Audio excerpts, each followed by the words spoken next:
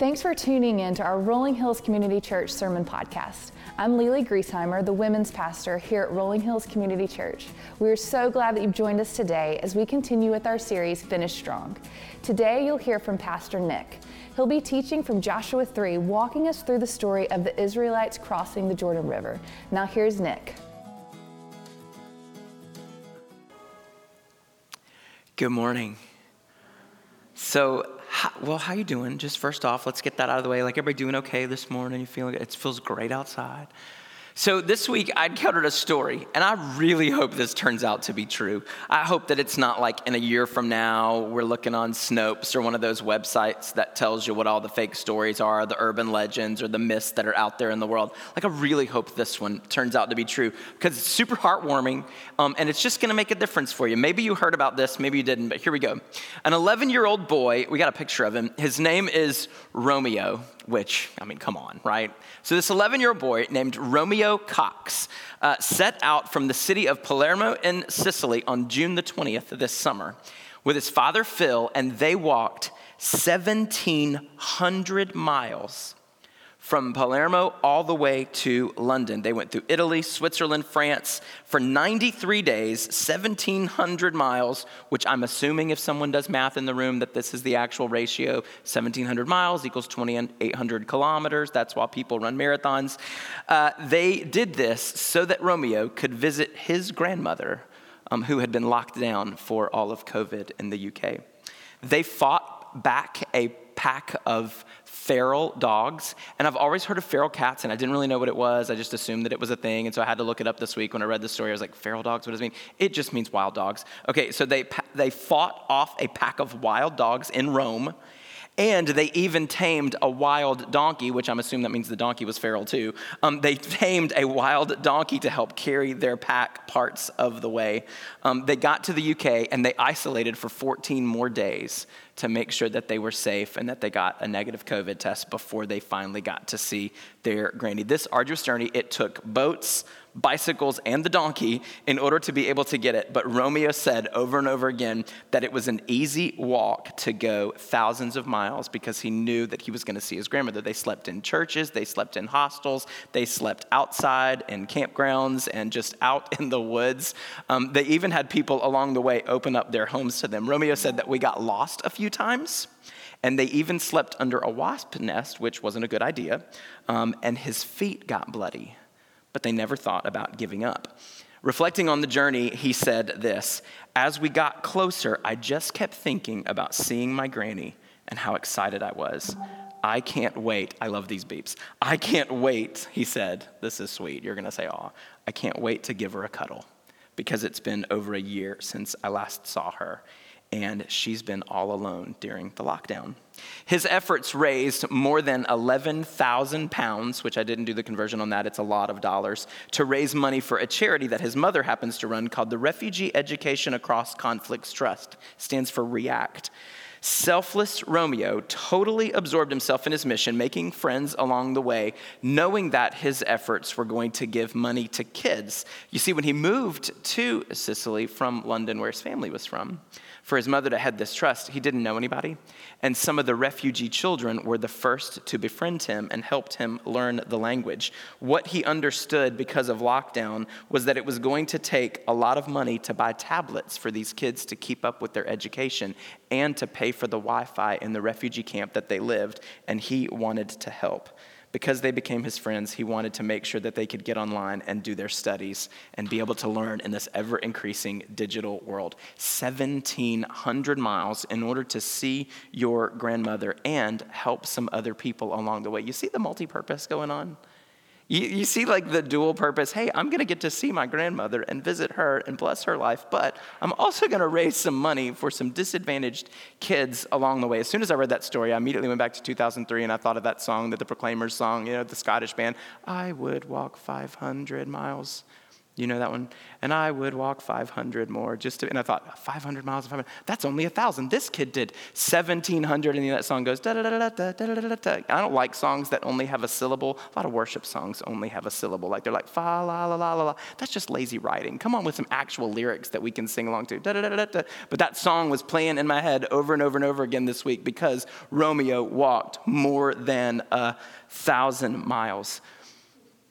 And then it got me thinking about how far I would be willing to go and how far I would, in whatever case, be willing to walk, and what sort of purpose we could accomplish with a journey just like that.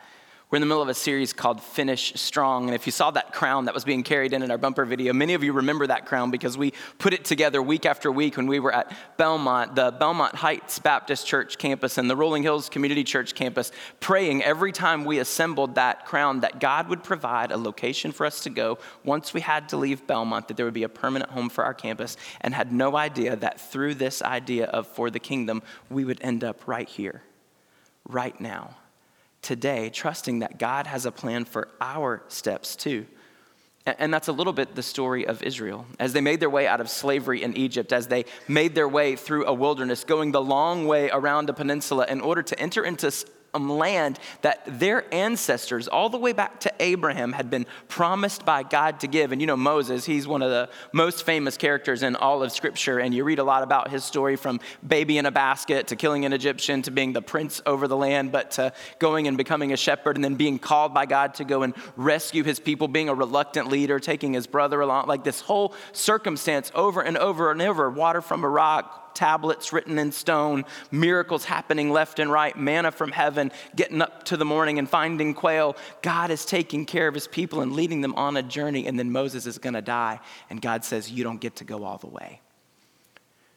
1,700 miles or more you've come, but you're not going to get to go all the way in. The Lord said to Moses, this is in the book of Deuteronomy chapter 31, now the day of your death is near. Call Joshua and present yourselves at the tent of meeting where I will commission him. Go to the tent, this tabernacle, this place that you've set up according to my instructions, made out of acacia wood. We'll talk about acacia wood. Get together, and I'm going to commission him as the new leader. So Moses and Joshua came and presented themselves at the tent of meeting. Then the Lord appeared. I really want God to appear. I want to wake up every morning with a fresh view of who he is and what he's done and what he's called us to. I want to be able to clearly detect the direction that he's going so that I can stay close behind and follow him along the journey, whether it's 1,700 miles or 17,000 miles or just 17 steps to my neighbor next door. I want to follow where he's leading. And so I'm constantly imagining, how can we see God? And once I get to see God, how can we show other people so that they can see God? Maybe the best way to see God is to present yourself before him. You see what they did? They presented themselves at the tent of meeting, and then the Lord appeared. Maybe sometimes we failed to see God because we failed to present ourselves before God, to come to him, to open up his word, to say, I'm here, Lord. You want to say something to me? I'm here and I'm ready. To show up at church on a Sunday morning, even in this season of life, to gather on Sunday mornings online, to do what it takes to be in the presence of God so that you can see the face of God. Maybe the reason why people don't see God is because they failed to present themselves to God, and so we want to do that. So you get to the book of Joshua. Kelly Mentor did an incredible job last week kicking off this book of the Bible with us in chapter 1, and all the different times that chapter 1 says over and over again, be strong and courageous. Like God reassuring Joshua over and over. I know you're not Moses, but don't be scared. You've got this. Be strong and courageous. I'm going to show you where to go, but I'm also going to be with you every step of the way. Now, there's a difference between readiness to move and eagerness to get ahead. Because we never want to get so far ahead of God that we can't see where he's going. And you gather that from reading just the first couple of verses of Joshua chapter 3. It says, early in the morning, Joshua and all the Israelites set out from Shittim and went to the Jordan. Now that word Shittim in some of your Bibles is going to say acacia, because we're talking about that kind of wood, because that's literally the Hebrew word for acacia, which is a type of tree. And it's the type of tree that God had specifically told the Israelites, hey, you're going to build the Ark of the Covenant that you're going to carry everywhere you go out of acacia wood, Shittim wood. You're going to build the poles to the tent of meeting. You're going to build the platforms, and you're going to build all of the structures and everything, the table that goes inside. Everything that you build that's going to help you worship and honor God and carry me with you along the journey is going to come from specifically this type of wood. And they went into the Jordan where they camped before crossing over, like Romeo and his dad Phil. And after 3, verse 2 days, the officers went throughout the camp, giving orders to the people. When you see the Ark of the Covenant of the Lord your God and the Levitical priests carrying it, you are to move. The Ark of the Covenant that was made out of acacia wood, Shittim wood. When you see that Ark of the Covenant of the Lord your God and the Levitical priests carrying it, you are to move out from your positions and follow it. When you see God move, you better already have your shoes on, because we're going to move and follow him wherever he says go.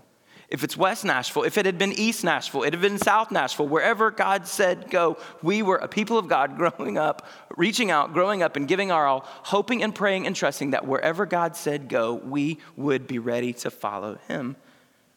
So when you see the Ark of the Covenant of the Lord your God and Levitical priests that are carrying, you are to move from your positions and follow it. Then you will be able to know. I would underline this verse in my Bible. Then you will know which way to go. Here you go. Since you have never been this way before.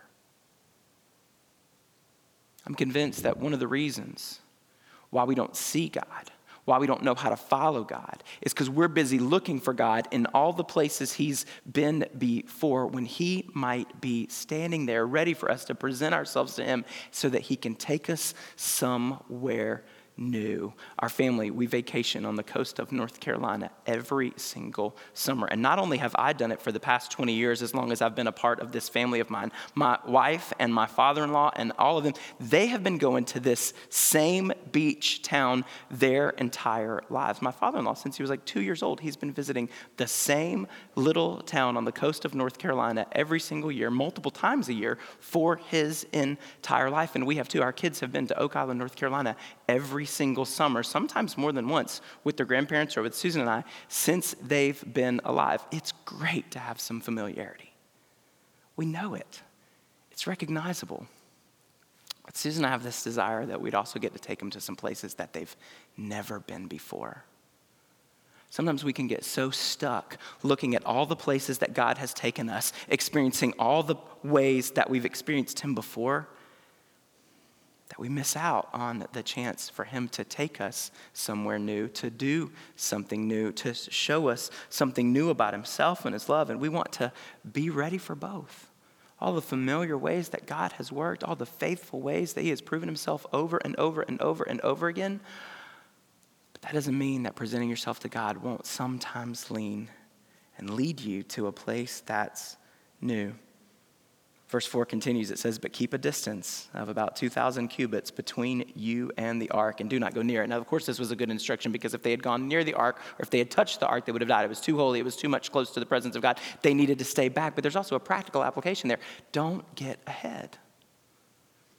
If we did a survey this morning of anybody in their life who has some sort of story of where you got ahead of God and you saw where God was moving and then you jumped ahead of where he was and then all of a sudden realized that you weren't with him at all, we've done that. We've gotten ahead. There's a difference between readiness to move and eagerness to get ahead in life.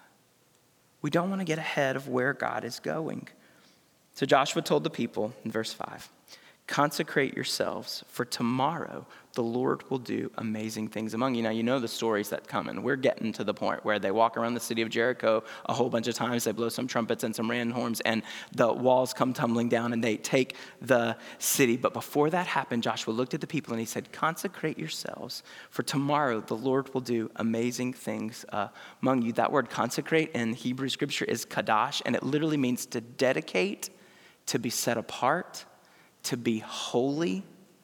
It's literally get ready to be used by God. Get ready to be used by God. Present yourself, dedicate yourself, get ready. Shittim wood, acacia wood, that's a hard word to say, acacia. It's a thorny, twisty, hard, thin, stubborn wood, tree branches. And you look and you think, of all the different types of vegetation, of all the different types of trees, Lord, couldn't you have picked an easier material for us to work with? Sometimes I wonder if he sits back and thinks the same thing about us. Because we're hard-headed, we're kind of thorny, twisted, ridiculous people. And yet the great God of this universe chooses to set us apart and use us for his glory. Acacia wood is also known to have some sort of psychoactive alkaloid, a hallucinogen inside, so that when you burn it, it does crazy things. That's us. What do you do under pressure? What do you do under fire? What's real difficult and crazy and just what in the world is going on in my life about you? If God can call his people to take hard, thorny, twisted tree branches, it's because he takes hard, thorny, twisted people and finds a way to use it. Consecrate, dedicate, be set apart, be holy. For tomorrow the Lord will do amazing things among you. That word amazing things, it's the Hebrew word pala, and it literally means wonders. It means wonderful. It means extraordinary. It means surpassing. It means beyond one's power. Beyond one's power. For the longest time at Rolling Hills, the way that we moved from the movie theater and to the warehouse building that we call home in Franklin was this whole campaign of everybody doing their part called Wildest Dreams. Because we knew that God could do far more than we ever thought about. And the next campaign, to finish it out and to make sure that we were ready to move to the next step, was this idea of immeasurably more. It comes from Ephesians chapter 3, verse 20. It says, now to him who is able to do immeasurably more than all we ask or imagine, according to his power that is at work within us. Pala, amazing things, wonders. It's not just crazy good things. It's surpassing things beyond our wildest dreams, immeasurably more than anything that we can even think about on our own kinds of things. That's what God is want to do. And if you go back to Ephesians chapter 3, verse 20, it says, more than we ask or imagine according to what? His power that is at work within us. See, I think we're comfortable with the idea that God can do miracles, that God can literally speak and creation came into existence, that God can literally speak and waters can part, that God has this cosmic arsenal of power. He can say to mountains, move, and those mountains, they end up moving, that he literally speaks and it happens. He can heal people with a word or a touch. Like, we're comfortable with the idea that God has that kind of power. We're comfortable with the idea that his son Jesus has that kind of power. But this immeasurably more amazing things kind of power is in proportion to the power that is at work within us. See, God doesn't just want to do amazing things out there in the world, impressive things on his own. He wants to do amazing things in us and through us. The amazing things that God wants to do for us and in us, they always offer opportunities for others to know God. They always offer opportunities for others to know God. If you pick back up in Joshua chapter 3, starting with verse 7, you read these words. It says, and the Lord said to Joshua, today I will begin to exalt you in the eyes of all Israel. Why? Why is he going to put Joshua up on a pedestal? Why is he going to exalt Joshua to this position of trusted leadership in the community? Here's why. So they may know that I am with you as I was with Moses. Anytime God does something good in you, it's so that others can see him. And if the thing that God is doing in you causes others to see you, you have to sit back and question whether or not you're responding in the right way to the thing that God is doing, because it's never, ever about us. God said, today I will begin to exalt you in the eyes of all of Israel. Why? So that they can think you're awesome, Joshua? No, so that they can see that I am with you as I was with Moses. He says, tell the priests who carry the Ark of the Covenant, when you reach the edge of the Jordan's waters, go and stand in the river. Now, if you go back in the book of Exodus, you remember that when they were running out of Egypt, that Pharaoh changed his mind at the last minute and that he began to chase the people that he had previously freed. And as those chariots got closer, the people got scareder and they ended up on the bank of the water, and Moses stuck his staff in the air. And before the people ever touched their toe in the sand, God parted those waters so that they could cross over on dry ground. And you know what happened after? As soon as they had made it across safely and the Egyptian chariots had come into the water, it crashed back down and those guys drowned. God rescued his people, but this is different. Because before these waters parted, God called his people to put their feet in the water. When you reach the edge of the Jordan's waters, go and stand in the river. And so Joshua said to the Israelites, come here and listen to the words of the Lord your God. This is how you will know. This is how you will know that the living God is among you and that he will certainly drive out before you the Canaanites, the Hittites, the Hivites, the Perizzites, the Girgashites, the Amorites, the Jebusites. This is how you're going to know. See, the ark of the covenant of the Lord of all the earth will go into the Jordan ahead of you. It says, now then, choose 12 men from the tribes of Israel, one from each tribe. And as soon as the priests who carry the ark of the Lord of all the earth, set foot in the Jordan, its waters flowing downstream will be cut off and stand up in a heap. So as soon as they stepped in the water, that's when the waters parted. You see, amazing things for us and in us. They're always going to have opportunities for other people to know and to recognize that God is with us, but they're also always going to offer evidence for us and those others to trust God. The outcome of people seeing God visible in our life ought to be us trusting him more and them beginning to trust him too. Y'all, this is that moment. And I don't know what kind of person Joshua was. Like, we can sit here and read evidence of his life to think that he was a really good dude. But if I was in his shoes that day, I would have been saying, told y'all so. Because you see, 40 years before, Moses had appointed Joshua and Caleb and 10 other spies to go into this region and to imagine what it would be like to possess that region, to scout out the land and to come back and to give a report. And only 2 of the 12 spies, Joshua and Caleb, came back with a favorable, we can trust God report. The other 10 were like, the people who are there are big. The people who are there are organized. The people who are there have weapons. The people who are there are strong in their cities. We cannot do it. And so because of those 10 and their lack of faith, God punished the people and made them wander around for decades more until that whole generation had died out and moved on, never seeing the promise that God had fulfilled or would fulfill before them. And only Joshua and only Caleb would be alive when they finally took the land. So here he is looking out at his people. Hey guys, God's going to prove himself today. God's going to prove himself today. Come here, listen to the words of the Lord and your God. This is how he's going to show you that he will fulfill his promises. He is certainly gonna do it. Told y'all so. Told y'all decades ago that God could do this. How did they know? The word of the Lord. How did they know? The people were willing to follow and step into it. Sometimes people won't get to know that God is trustworthy because you've stayed back on the edge instead of stepping in and following God where he told you to go from the beginning. So the water parts, and Israel is able to cross this water again. Now the Jordan, it says in Scripture, is at flood stage during this time. Now there would have been a time of year where they could have easily crossed the Jordan and just got barely ankle wet. It's like wading around in a creek looking for crawdads or frogs or whatever other kind of animals you want to use, and it would have been completely fine. But at flood stage, you would have literally been swimming across.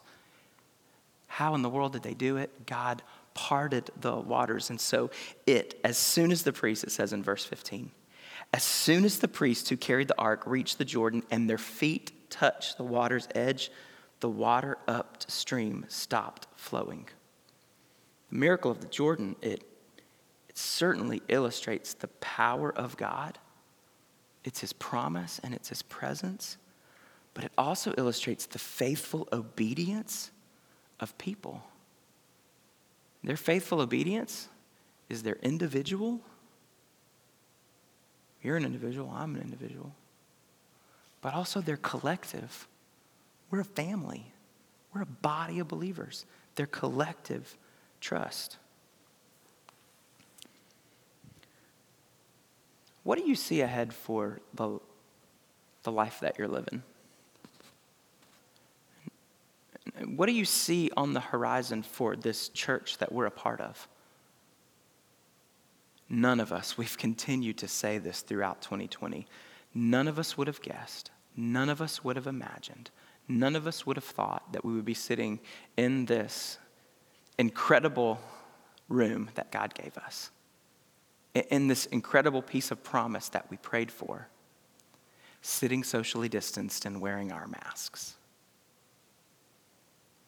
You could have asked us a million times over the first 19 years of marriage, and Susan and I never would have imagined signing our kids up to go to church to make sure there weren't too many. I did preschool children and student ministry for over a decade of my life and hoped and prayed every single week that it would have been high attendance Sunday. Break the approved caps from the fire marshal. Let's burn this building down and build a new one. We want all the children to come. And yet now we go online and we register to make sure that there is room and that there is space and that it's completely safe. Never would we have imagined any of the things that we're walking through now. But regardless of whether or not we imagined it, and regardless of whether or not we asked for it, I think in some ways we did. Because we've asked God to show up. We've asked him to lead us. We've asked for him to right some of the ills that are in our world. We've asked him to use us as a way for other people to see him and to know him and to trust him. And so in some ways, be careful what you ask for. Because the answer to that question seems to have been, I'm going to show you guys how to trust me. I'm going to show you guys how much you need me. I'm going to show you guys at the core what it's like to love your neighbor and to care for the weak and to show yourselves faithful in the middle of something that's incredibly difficult. What are the things that you now see on the horizon because of where we are today, knowing that God wants us to see him? Maybe it starts with us presenting ourselves to him. Hey, we're here. We're willing. We trust you. We'll go where you say go. We will do what you say do. We will be a part of this no matter how difficult it is. And we will engage whoever we have to engage at whatever point we have to engage them in order to show them your son, Jesus. We present ourselves before you today, God, saying that we are ready to move and we will follow closely to where you go, being careful to not get ahead no matter how long the journey is and no matter how bloody our feet get. We will take that step. So what do you see? And where are you willing to step? There might be wild dogs along the way.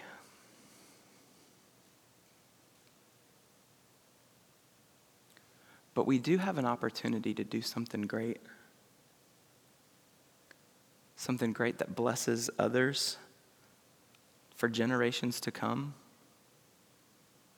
And the reward, as we'll see, not after 14 days of quarantine, but the reward that we'll see, just like little Romeo, it will be worth it.